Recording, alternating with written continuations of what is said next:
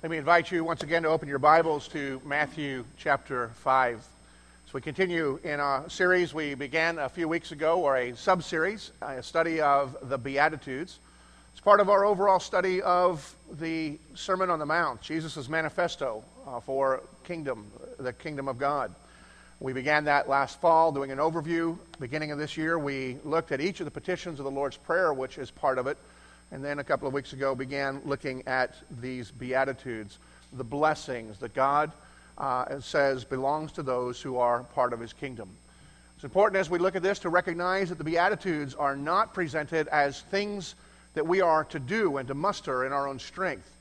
It is a declaration of a reality of God's grace and God's work in those who belong to Him. And yet together they bring a beautiful picture as each of these components related to one another describe what we taste, what we become, and to some extent what we are. Our focus this morning will be on the second beatitude, which is on verse 4.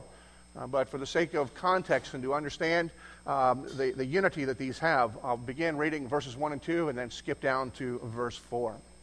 And so now let's come to God's Word. Verse 1. Seeing the crowds, Jesus went up on the mountain, and when He sat down, His disciples came to Him. And He opened His mouth and taught them, saying, in verse 4, "Blessed are those who mourn, for they shall be comforted." The word of the Lord. Let's go to our God in prayer.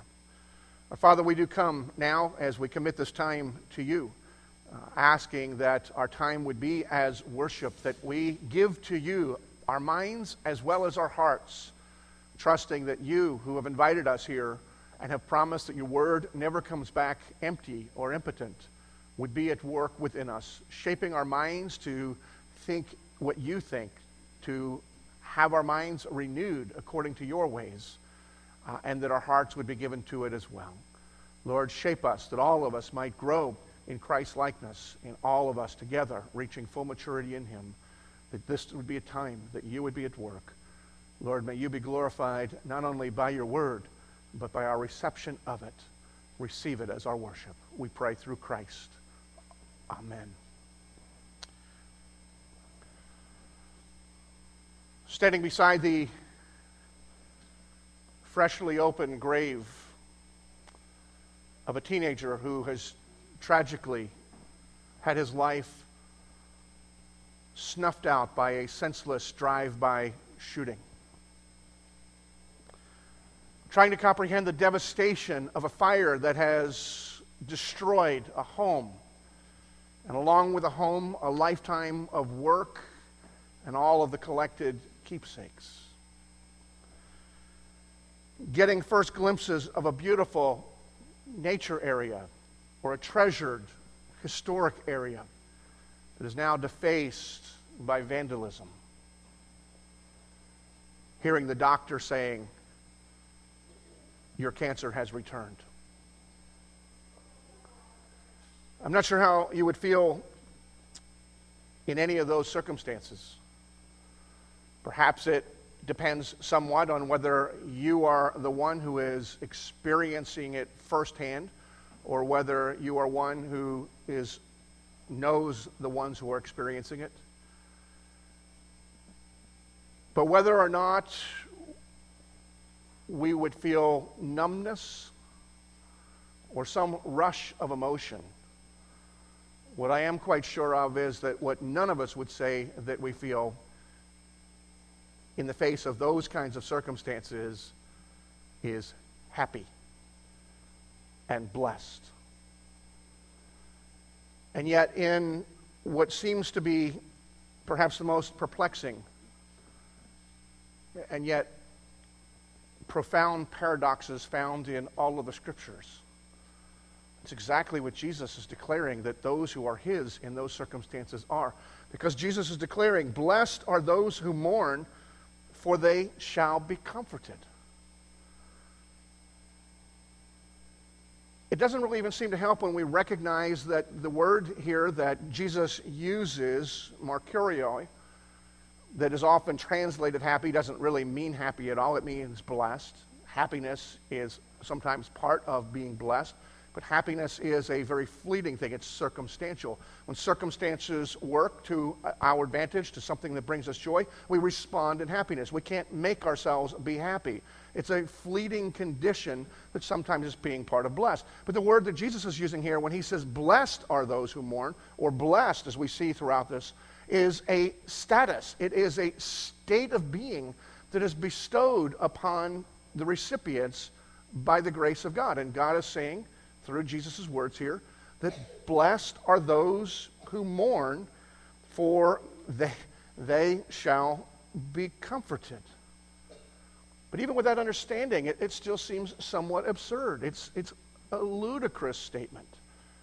The world considers it to be a ridiculous statement. I mean, we know that suffering is inevitable, that it's going to come to every one of us in multiple forms at different times in our lives. And Jesus seems to be saying, so embrace it.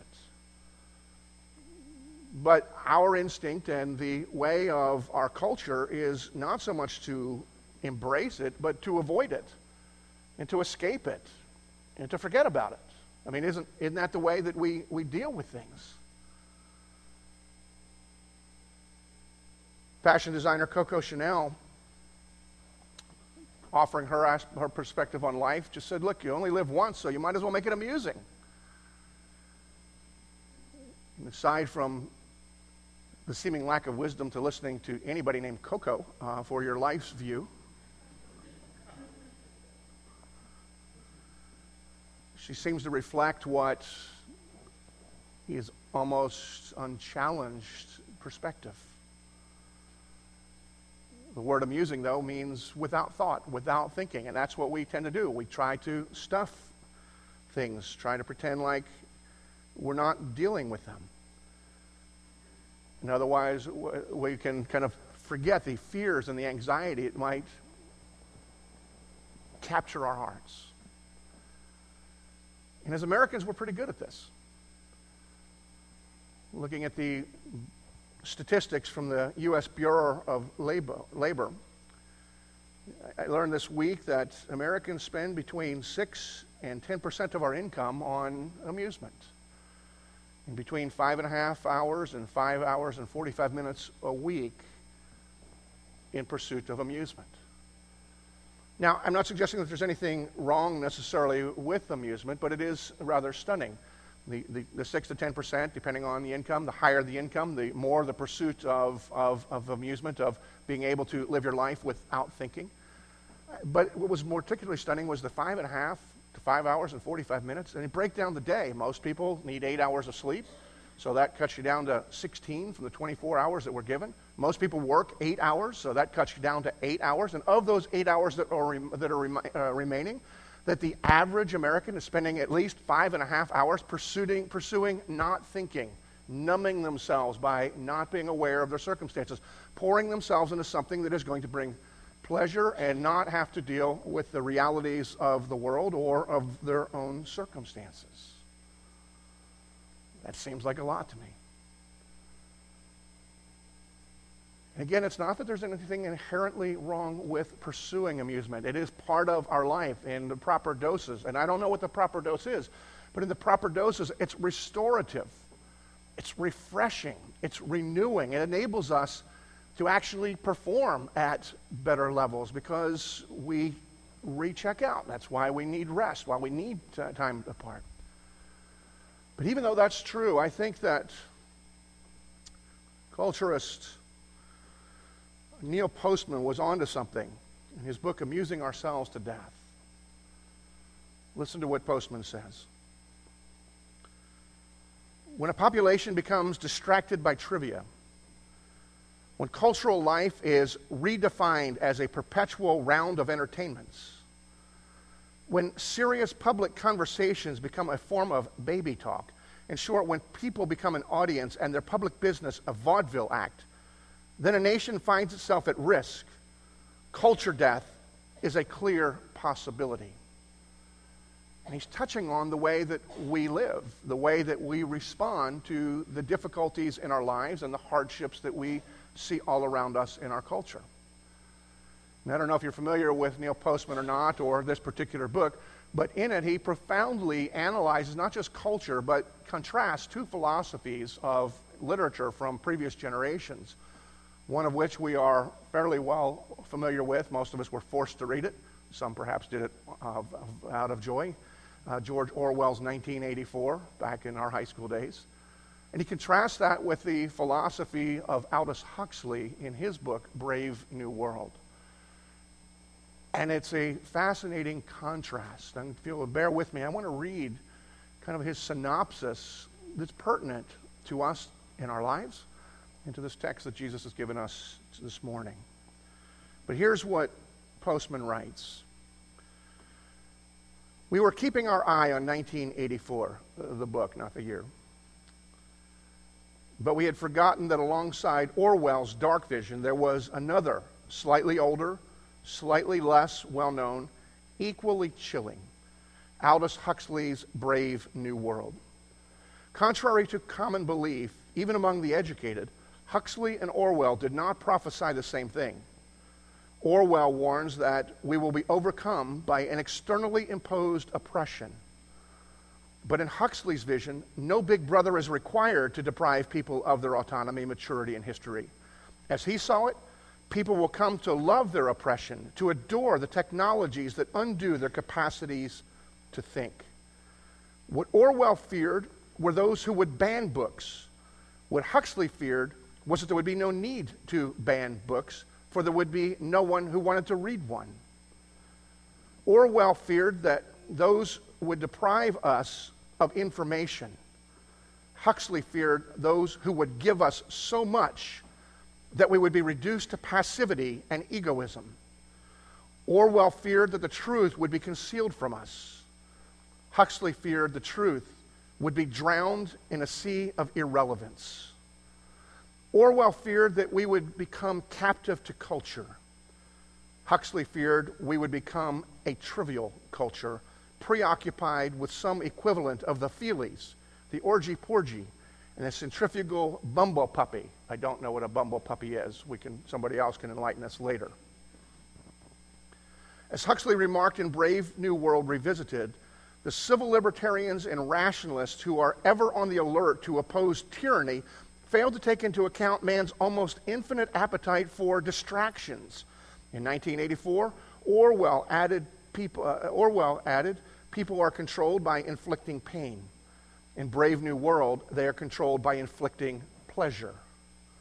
In short, Orwell feared that what we fear will ruin us. Huxley feared that what we desire will ruin us. It's a profound consideration in an age in which we have so many things before us. And our tendency is to do exactly what Coco Chanel said, is we only have one life, so let's be amusing. Let's live it as thinking as little as we have to, because then we don't have to deal with the difficulties that are all around us or even in our own lives. I think it's for that reason, and probably building off of this work by Neil Postman, that John Piper said that America is the first culture in jeopardy of amusing itself to death. And in a previous generation, A.W. Tozer says that I believe entertainment and amusements are the work of the enemy to keep dying men from knowing that they're dying and to keep enemies of God from remembering that they're enemies. And this is the culture that we have to look at. And you have to decide whether Postman is on to something, whether this is characteristic of the culture which shapes the way we think, and our tendencies in dealing with our difficulties is to just simply try to escape them, or you might assume that he is mistaken. I tend to think this is the way that our culture functions.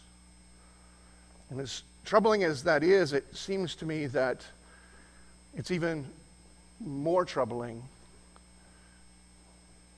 that dealing with reality and the reality of difficulties and giving ourselves to mourn is largely absent in the church as well.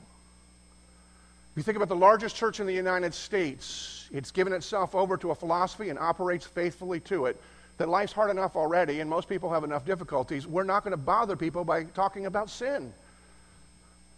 We are committed to giving them only positivity. And thousands, tens of thousands will go into that place and listen to a smiling, bad joke-telling preacher who will give them cotton candy and no real hope. But they're the largest church in the country. And because of the largest church in the country, apparently what they're giving sells. And other churches are giving themselves to that. They become the measure. And we have exchanged worship for entertainment. And consequently, we've become impotent. The Apostle Paul, when he was writing to the Corinthians, he was talking about the differences in culture.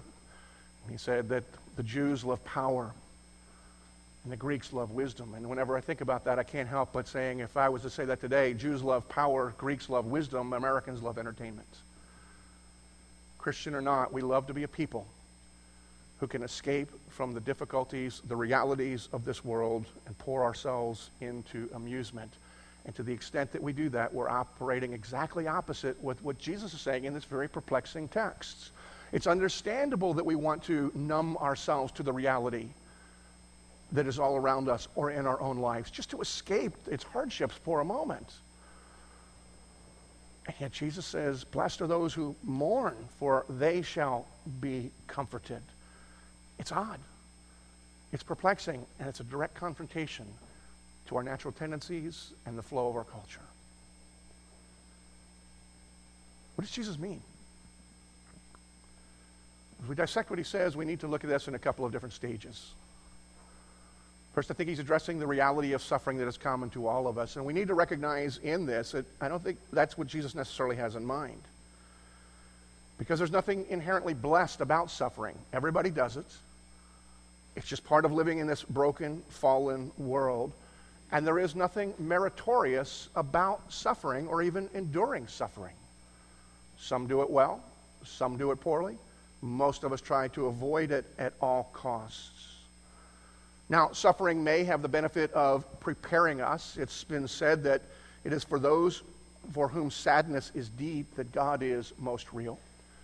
And I remember reading of a church in England that was just out of curiosity. This was a very prominent church in Great Britain. And they were curious, and so they did an informal survey of the people within their church, asking what were the circumstances through which the people in the church had come to faith in Christ. And they were surprised to find that 80%, a little more than 80% of the people had made their profession of faith in Christ, had given their lives over, received God's grace in the person of Jesus Christ, either in the midst of a time of crisis or shortly after they had come through a crisis. There's something about suffering that prepares us to receive God's grace. But it's not universal. Not everybody receives God's grace. Not everybody trusts in Jesus Christ. And so therefore, just the act of suffering itself is not itself blessed. It certainly makes nobody happy. And we may understand that the Bible addresses this in this way because it's very clear, and the words that the Bible teaches says that there's different ways that we respond to suffering. The Bible makes a difference between godly suffering, godly sorrow, and of worldly sorrow. And godly sorrow is what we recognize the realities that we're facing that are too great for us to deal with, and it turns us to God. And in real transparency, in real brutal, blunt, ugly honesty, we cry out to God in lamentation. Whereas worldly sorrow simply looks at the circumstances and grieves the consequences and may worry in God's direction, but never actually engages God with what our difficulties are. And so each of us is faced with a choice whenever it is that we are facing some sort of difficulty, something that breaks our heart. We can either just wallow in it or we can turn to God. And I believe that the very nature of what Jesus is teaching, he's saying, blessed are the ones whose hearts are broken but are turning to God. I think he has in mind more than just our own personal sufferings. He's talking about those whose hearts are broken by the evil that is in the world, evil that's in our society. And there is much to lament in the world that is around us, even if some of it is masked in ways that are amusing. I don't know if you saw it or not, but on Friday, I think it was, I read in the Washington Post of an incident where police were called to an apartment complex. Some of the residents of this apartment complex were concerned as they had seen a little girl, turns out to be a 3-year-old little girl that was unattended. She'd been playing out in the back in a fenced-in playground that the apartment complex had, and then she was wandering the halls of the complex as well. So the police came, and they found the little girl, dirty from having been played outside, not particularly upset, but when they approached her and asked her if she was okay, she kind of grimaced and just said, "I need a beer." Now, for the minority of you that laughed, that was my response too. We must be the jaded ones. I could just imagine this situation. It's almost like a sitcom. A 3-year-old, "I need a beer." I mean, life's tough. I mean, the pressures on 3-year-olds are unspeakable, I guess, and so I guess it's understandable. Well, for the majority of you who are not as jaded as I am, and I do feel better in this service than the first service. I think Steve Tewksbury was the only one that laughed with me. But anyway, that's...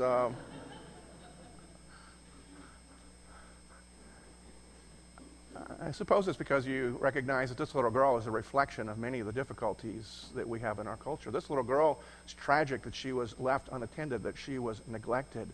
And this little girl is representative of all of the children that are neglected in our culture, and that is heartbreaking. And then we think that only children are not the only ones that are being neglected in our culture. Several of people from our church regularly are going and serving to bring encouragement to the residents at the nursing home down the street. And if you know anything about nursing homes, a fair percentage of those who are in there, they've not only outlived most of their friends, but their families, if there is any, they don't come. And so there's a fair percentage of them that are neglected. They're living there alone and by themselves. A very lonely existence, and it's heartbreaking and it's tragic. This little girl was neglected because, as the police investigated, they found out that her mother was strung out on something. And so this little girl is a reflection of 2 other issues within our culture that are lamentable. One is the addiction and people that are abusing different substances, which frankly is not a whole lot different. The reasons often are not a whole lot different than why we pour ourselves into amusement. They just want to numb themselves from the realities for a time, and they've chosen illegal things where we tend to choose legal things. But it should be, let's just medicate the way that we feel so I don't have to deal with the pain that I see in my life and that I see in the world that's around me. And because she was a single mother, we see the decay and the breakdown of the family as God has designed it. I mean, this is just in one incident that we're reflecting a number of different areas that would break our heart. We're not even talking about the issues that we still have to deal with in racial injustice, not just here, but throughout the world. It's the sex trafficking that continues to take place. The whole idea of the indiscriminate pollution and the political corruption. I mean, it's depressing. No wonder this girl needed a beer. And that we feel that we need to numb ourselves. But Jesus says something different. He says, "Blessed are those who mourn." Through this particular beatitude, we realize that there is an expectation that God's people are going to be aware of what's going on in the world. In other words, there's an implicit engagement of the social issues. And when it breaks our heart, it leads us to mourn, which leads us to lament, the prayer of complaint to God. But we're engaging God. And with that also comes intercession. It breaks our heart. Lord, it shouldn't be this way. Lord, do something. Use me. Use us. But change the world. Your kingdom come on earth as it is in heaven. Jesus, blessed are those who mourn. Because mourning of social sin that leads to lamentation and intercession also directs our hope to a promised reality that is yet to come. A day in which there will be no neglect and no suffering and no tears. And some of the comfort comes in that promise. But Jesus also has in mind something else.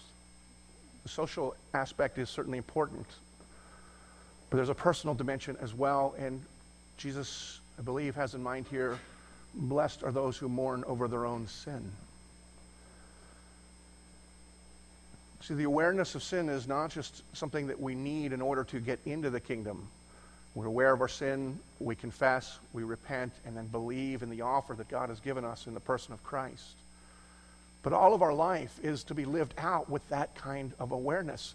That even though when we have trusted in Christ, we are declared to be saints, we are declared, our status before God and anywhere else is as perfect as Jesus is, the reality is that sin continues to have an impact in our lives. It's alive and it's at work in every one of our lives.